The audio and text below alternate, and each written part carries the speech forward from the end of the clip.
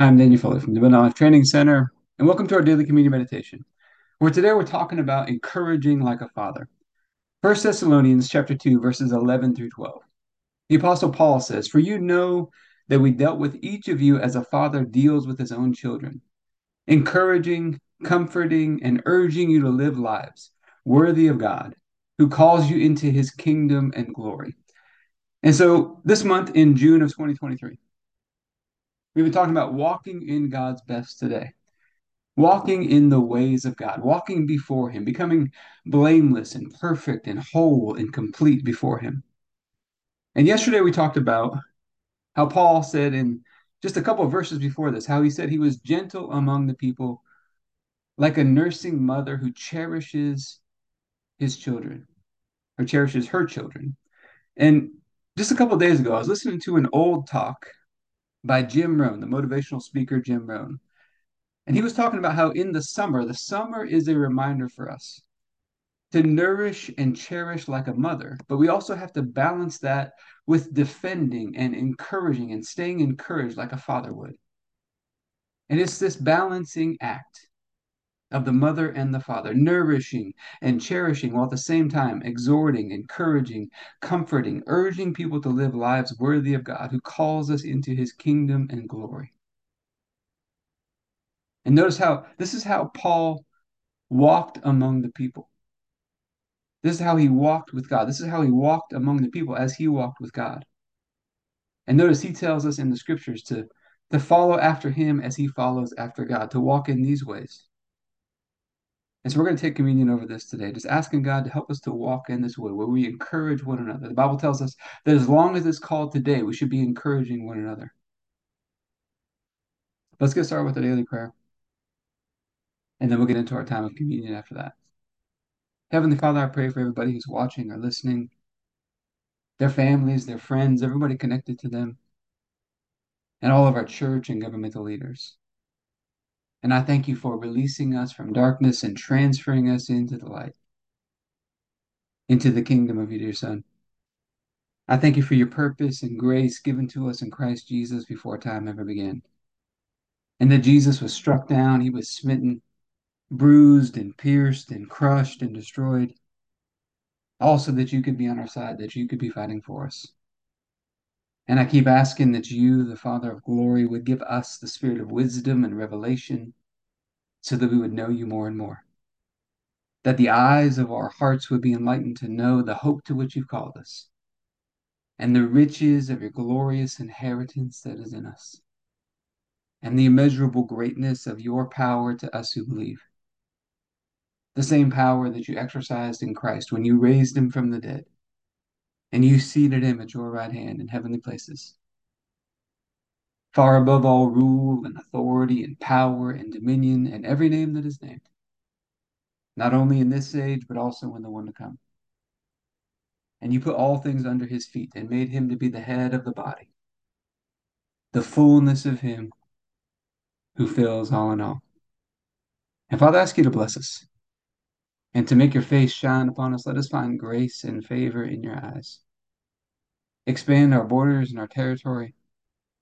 Expand our capacity to receive everything you've given us in Christ and to let it flow through us so that we do good and are a blessing to people all over the world.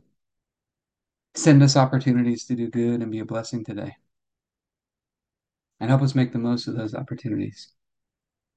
Keep your hand on us and help us do today what's right and best in your eyes, and do it with peace and joy and confidence in you. And we ask you to stretch out your hand to heal and do signs and wonders and keep us from evil and pain. Through the mighty name of Jesus. Amen. Say, Father, we're asking for your help today. Help us to be people who encourage like a father, encouraging, comforting, urging people, challenging people to live lives worthy of you.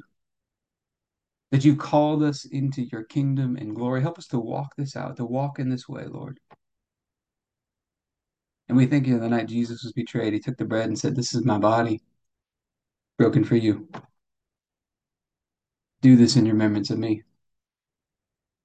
Father, you laid upon Jesus the punishment that we deserved.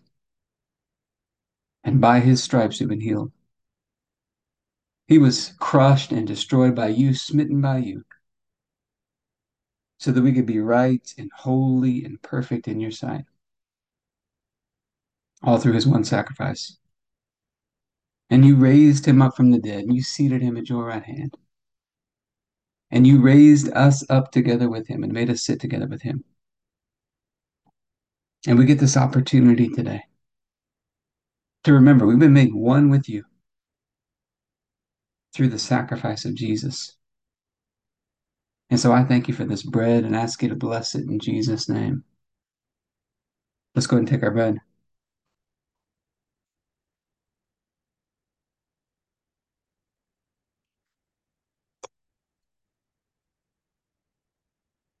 Then after supper, Jesus took the cup. And he said, "This is the cup of the new covenant in my blood, poured out for the forgiveness of sins for many. And this is forgiveness of sins that released us from darkness and transferred us into the light,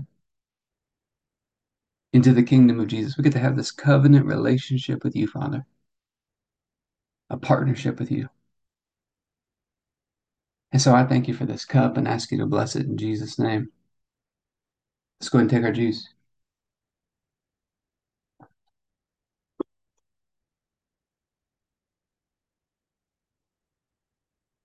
All right, so after our time of communion, we talk about some health and fitness tips because I think physical exercise is meant to teach us how to exercise our faith. Now, in our health and fitness, we've got to stay encouraged.